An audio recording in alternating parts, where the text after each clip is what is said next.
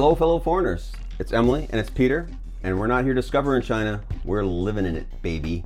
It's exciting that we have so many subscribers are trickling in almost every day. Just a little bit here and there, a little bit there. So hello, everybody. It's great to have you along. If you've been here for the long haul, then that's even better. We're getting up to that point where we're starting to look at that 1,000 subscriber mark, which is I wrote exciting. in my notes looming 1,000, but then my handwriting's not good, and I've been studying Chinese all morning, so I read it as looming, which I don't know what that means. But we're heading for a benchmark. We're heading that way, and it's exciting. Not so much. I mean, first of all, subscribe if you're not subscribed. We've had a few people. Patrick Freeman of also a vlogger down a stone's throw away in Chongqing pointed out that he got unsubscribed, and then we noticed a few other people got unsubscribed. So how exciting for us! We're reaching that mark where YouTube or the government starts to or mess something with us. starts plucking away. You know, I'm beginning to think that this YouTube venture is not fully as organized as it should be. It might be half-baked. Yeah. But does that mean we've hit some kind of mark? It should be a bad thing. So I guess that's why Guelo always says resubscribe. Oh. I don't know what all this is about. Subscribe and resubscribe. Yep. Subscribe, resubscribe, re-comment, everything you want to do, because we're getting excited about hitting that mark. Not because we're not going to do the I guess the big exciting part is that you're going to get monetized. And that's not what we're going to do. Correct. If we ever reach 1,000. Because we're allergic to making money. Yeah.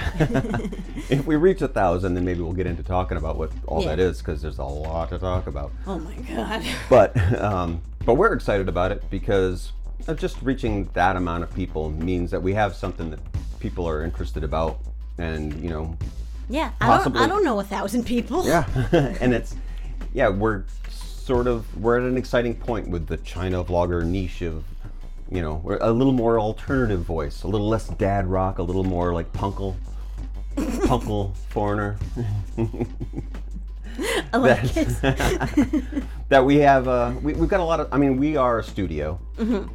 I'm a graphic designer, art director, illustrator, we're musicians. We have lots of things that we do. I'm a bon vivant, a girl about town. We have lots of things that we do, and so we're looking at, once we get past 1,000, maybe that's where we start to put in some merc in there. Yeah.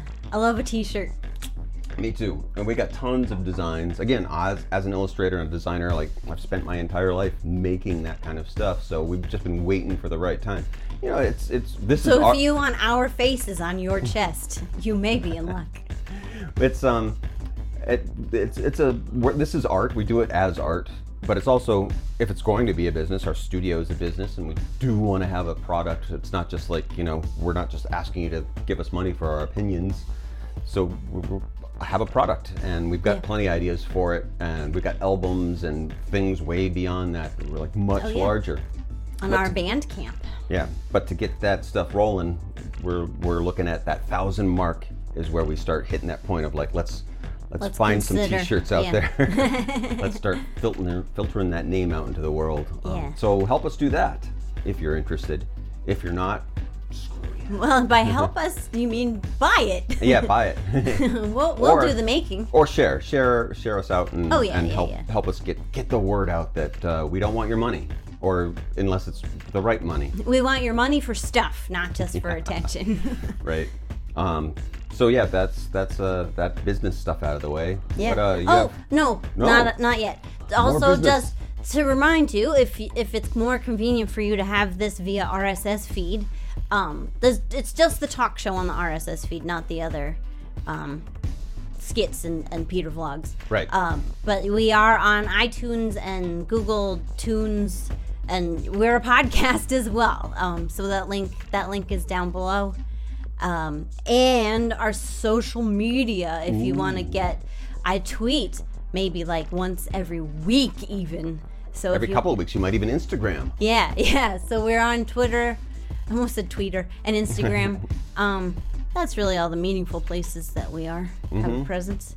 We have a TikTok, but there's like 2 videos on it, and there may not be more. There's so much of this stuff that we just don't have any use for. We've tried it out, and even things like live streams and stuff are like, I know a lot of people out there are doing live streams, and it doesn't. The technology isn't there for us to do the quality programming that we for us. Yeah. We have connectivity issues that make live streaming not so great. We have just aversion issues that make TikToking a little bit hard. Yeah, so some of these things we are dabbling in. Some of you might have these. Every time we talk to somebody, they're like, well, you should go on Youku or are you on Weibo? Yeah, Weibo. No, I can barely do the social. The thing is that we are. Oh, we are.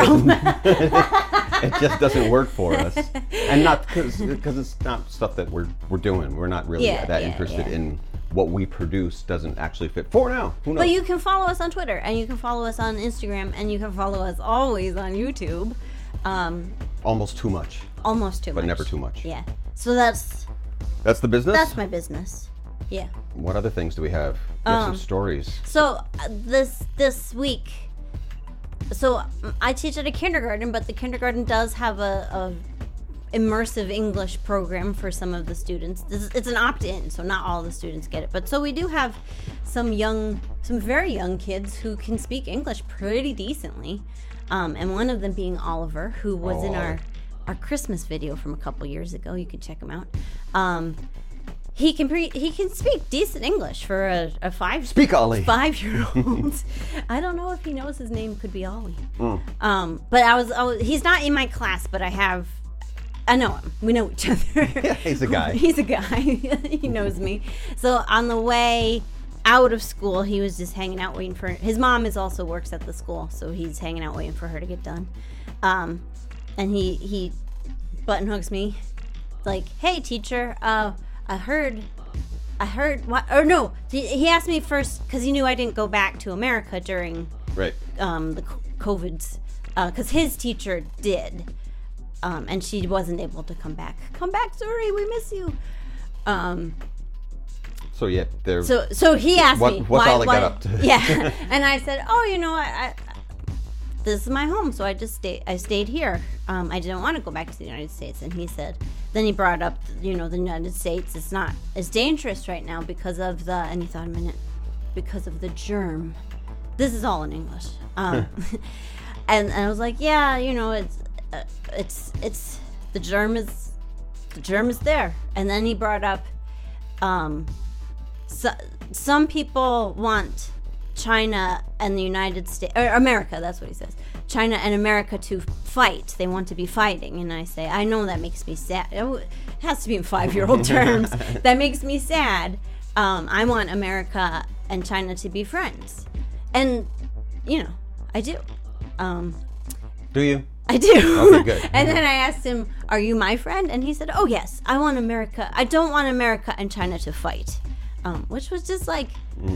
A sweet and upsetting little conversation to have on the way home from work. That's the thing. Like when we watch people complaining, crying, screaming, yelling, and not really even doing anything about that. Of what side are you on? Like, fuck sides. Yeah. Your side is you're there with a kid, spending every day hanging out, and he says at his age, I don't want to fight. Yeah. Which I wonder. Why is he paying so much attention to the news? Yeah, at 5, I was not paying attention to the news. The world's that much on fire. My surmise is that I know that his family had a trip to the United States planned for later this year. That is now obviously off. And so if there was some explanation to him, why are we not going to America anymore? They could maybe talked about that. Yeah.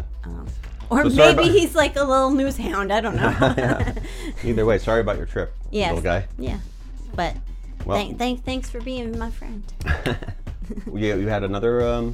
Yeah, so we're going to get a little bit darker and political in a broad sense. So I have a light little anecdote for you that just happened to me this morning. So this morning I tried out a new Chinese tutor, which I've been teaching myself basically for 8 years.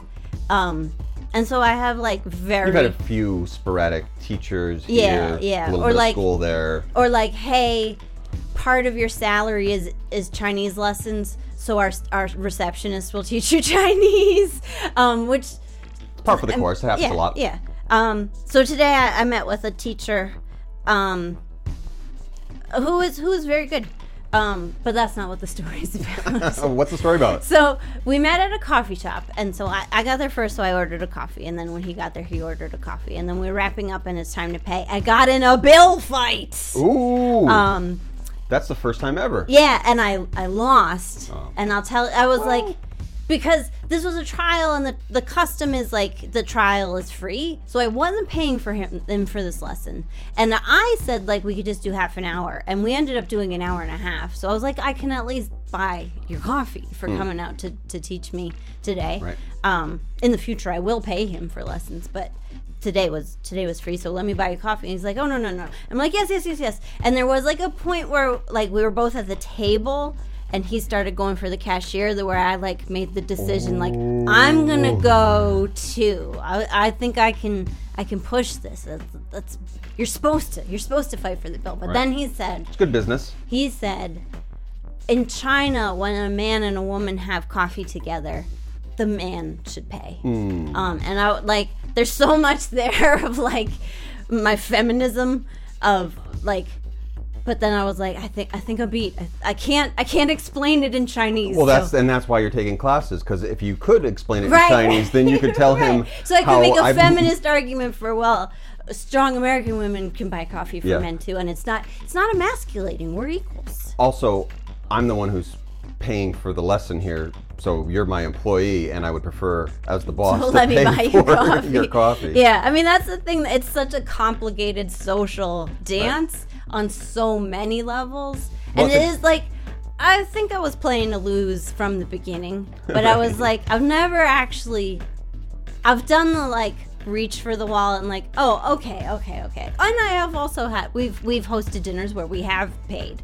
I'm not a freeloader, but this particular instance, I was like, I think I can fight this a little more, but in the end, he's probably going to pay for this. Right. Well, but being able to play the game, I mean, language aside, is I mean, not that you'd be rude enough to like, let's get into the argument of semantics of cultural proprieties of female and male or like whatever, but just having been here long enough to be in the proper state of mind to actually kind of be excited about like this is it. Yeah, I'm finally here. It's because it's not a fight where anybody is angry with each other. Although sometimes some drunk bill fights have gotten pretty intense. But it is like not with us. It feels like I get to participate in the culture, and I want to participate in your. That's how it felt to me. I want to participate in your culture, and I'm not just gonna sit back and like let you take care of things. So it felt very friendly and very. It's a good way to begin your lessons. Interesting. Should you continue with this master? Yeah. But Sweet. yeah, so that was pretty funny. All right. Well, we better get on with it because we're almost halfway through our video. Oh, geez. So let's bring up the big guns. So this is actually a very special episode of whatever we do here. Not Here by Uncle Foreigner. Well, we usually try to keep a lighter side because that's what we're interested in. We're entertainment, but sometimes things are just too fucking heavy. You gotta address. I was posting our Say Anything parody on Twitter next to a bunch of like posts about Black Lives Matter and the protests and just like the breakdown of social order in America, which is like it almost felt inappropriate. And I don't think it's not inappropriate. It's not inappropriate to enjoy life, even if life is hard. But it is like it's something I feel like as a white person, it's my duty to join the chorus of Black Lives Do Matter. And I don't want to get too into Black activism or the Black American experience because I'm not the source for that. But what I did kind of want to talk about was media and imagery, because Peter and I have a lot of experience with that. Decades and decades. Yeah. What we did. And a quick, what we do. If you are interested in the Black American experience, and I have some recommendations for writers to read that I enjoy. Carvel Wallace, Roxane Gay, Ta-Nehisi Coates, Cord Jefferson, who also writes for TV a lot. Samantha Irby and Mickey Kendall. I'll put those names in the description. I think they do very good writing about the Black experience in America, and also non-monolithically, they all kind of have their own point of view. Because that media consumption is what I can talk to. Right. I mean, as who we are, they do a great job at helping us understand. Like we don't, like you're saying, we don't have anything to say about this, but these are the people that we look to like help us understand. Yeah, and I'll say also they are not. Some of them are activists, but some of them are not activists. So, but part of, and if you are yourself Black, I'm obviously not trying to educate you about your culture. Right. But in fact, help us out and put more names down in the comments. Oh yeah. If you want to recommend authors, media, movies, TV, definitely. But now that's our bent is we're entertainment based, so a lot of what we're looking at is art. Yeah, but I think it's an important idea for white America to know that the Black experience is not monolithic, which sounds so obvious to say it out loud, but the way media treats it is very often that Black people live one life. But to kind of get into our area of expertise, yesterday Peter and I were talking a lot about photography and how to capture an image that represents the real world accurately. Because it is a challenge. Even video, you do get change over time, but you still get a one-dimensional view on a three-dimensional world. For example, yesterday we were trying to get a good shot of a lot of people, and even though it was a super beautiful day out, super busy, we were looking at like how when you compose a shot, that if you're looking at a large scope, a lot of what you're seeing is pavement or trees. Right. There could be 100 people there, but unless they're here, it doesn't look like it on the screen once we put it in this little box. Specifically the challenge of capturing what looks like a crowded street, because the experience of a crowded street, once you take that one image, doesn't always look like a crowded street. And that's just what a lot of people are experiencing maybe for the first time, is understanding what that means when the media presents a thing to you and they show you what they captured.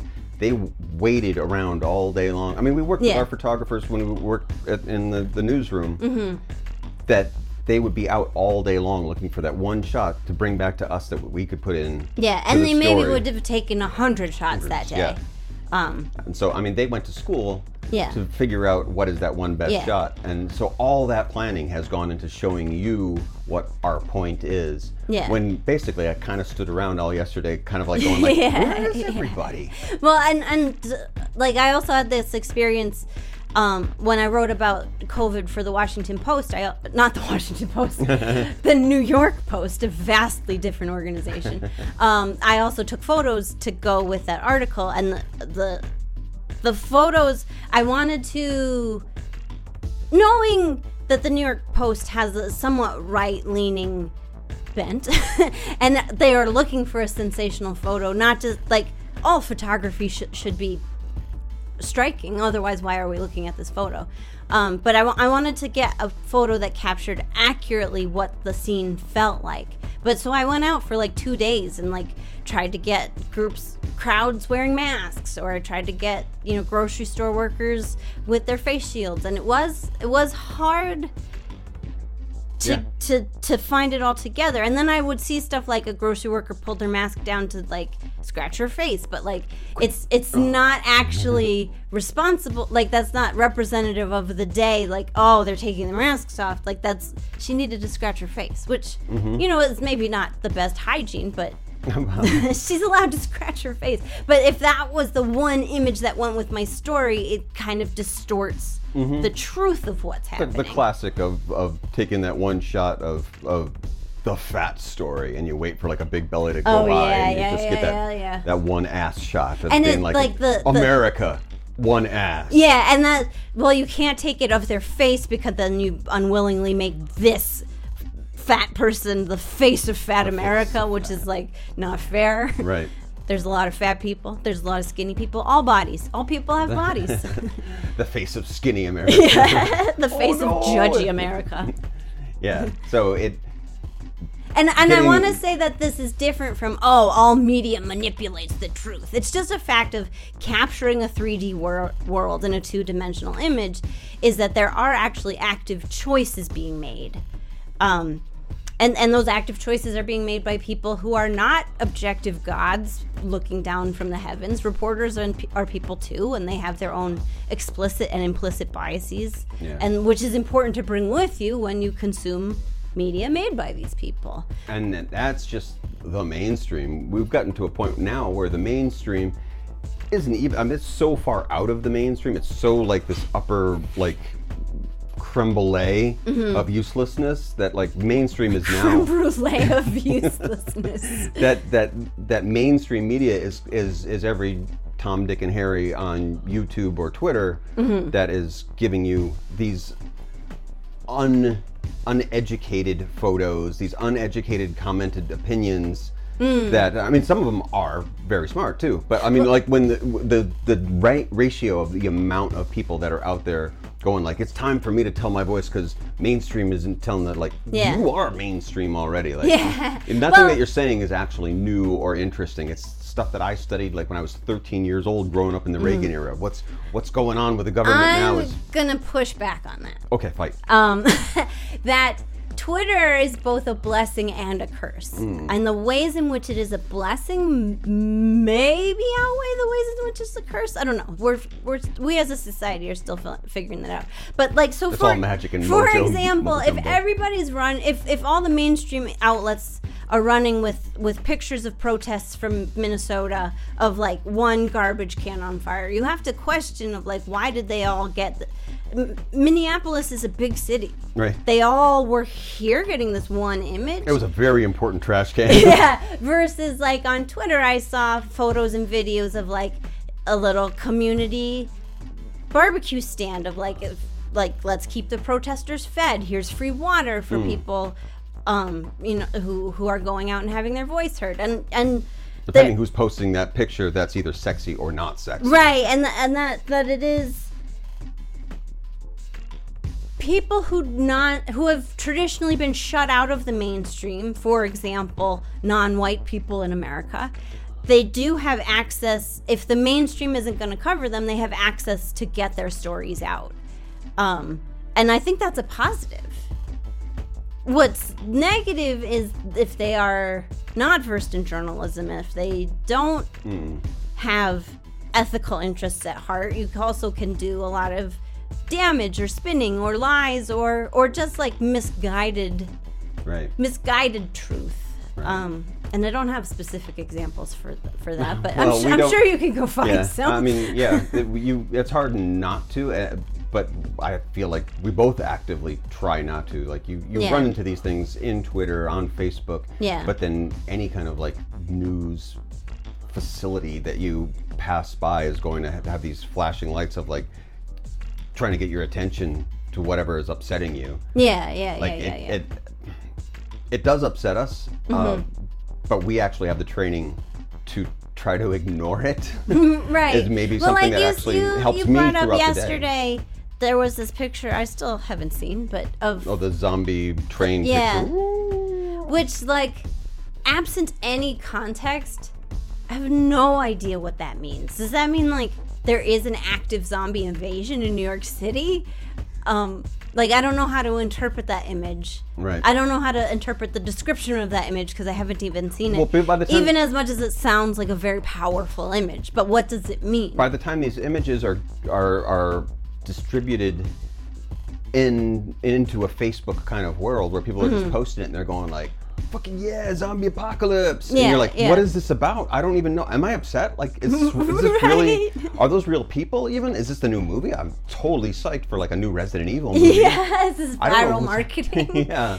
It's too confusing of a world to just rely on like sensationalism, which is why on any kind of mainstream, like it's not just like, screw these Twitter people or something like that, as opposed to media, like media is not a great place where just because people went to school for it doesn't mean that they're good at it or they're ethical or anything like that. Yeah. And there's also, like, even with the best intentions, especially television news, there's so much pressure to fill the time so that you can run more advertising. And so that's the reason why your local news goes to commercial with, is something in your kitchen slowly killing you? Stick around and find out. Join us after 1,000 subscribers when we don't monetize. Yeah. So there is, like, the whole ecosystem of the news is more than, like, you can't, without absent malice, you still can't approach it like, well, this is the absolute truth as seen by an impartial observer, and I can trust this totally without doing any critical thinking about it. As much as I can squeeze out of my brain. I mean, like, the difficulty of this, I felt like was to put it, like, in the most simple terms of, like, it's hard to show emptiness in a photo because emptiness looks like nothing. If you want to show an empty street, you're actually better served if there's, like, one person walking through your shot. And so it, like, these are the elements of design and composition. As an artist, as a painter, as a comic book artist, like, that's everything that I studied was these stark images is how you, icons, even like a Nike logo, like everything is like defining something with one element that will draw your eye to it. And nothing about that is accidental. The more minimalist, actually, probably the more thought that went into it. Yeah, even a picture of a billion people is not a picture of a billion people. It's a picture of a billion people. You're not focused in on one person or something. Unless, well, where's Waldo or something? Yeah, unless that one person is very significant. Right. Like Waldo. Right. So, like, it's always focused in on, like, what is the picture that I'm trying to tell you. Yeah. Is an iconic. That's what you're looking for. You're looking for that symbol, which is iconography and, like, things that are very dangerous and flags that you're worshiping ideals that could be dangerous. Yeah. So be careful of watching the news. Yeah, that's why representation is powerful. But yeah, so I just wanted to get that off my chest, I guess. If all you're hearing is a steady stream of, they're violent, they're blah, blah, blah, they're blah, blah, blah. Remember that violence is an attractive story. And remember that the one instance does not represent the whole, which is, that's the argument we accord to the police, is that one bad apple doesn't ruin the bunch, despite the fact that in reality, if you have a bad apple in a bunch, the rest of them, that rot spreads. So it's not a great metaphor, but that we can accord that to the police, and Black Lives Matter. Some Black lives are also police. I think I just wanted to. My heart is pretty heavy. Tough time. It's a tough time, and that's why we didn't do any overt. Yeah, jokes. we don't have a game today. But we'll be back later on the week. Please remember that there's people at the heart of all of this, and that everyone's having a tough time, and that America has a freaking racist history, and our institutions are still very racist, and even just getting some people to admit that it shouldn't be this hard. Yeah. So we wanted to put our voice on the pile, I guess. Yeah. Hashtag no racism is always down at the bottom of our little hashtags. But so try do what you can do. Do what you can do. And do better. And just think and love. I don't know. I got a noodle stew. One love. Goodbye.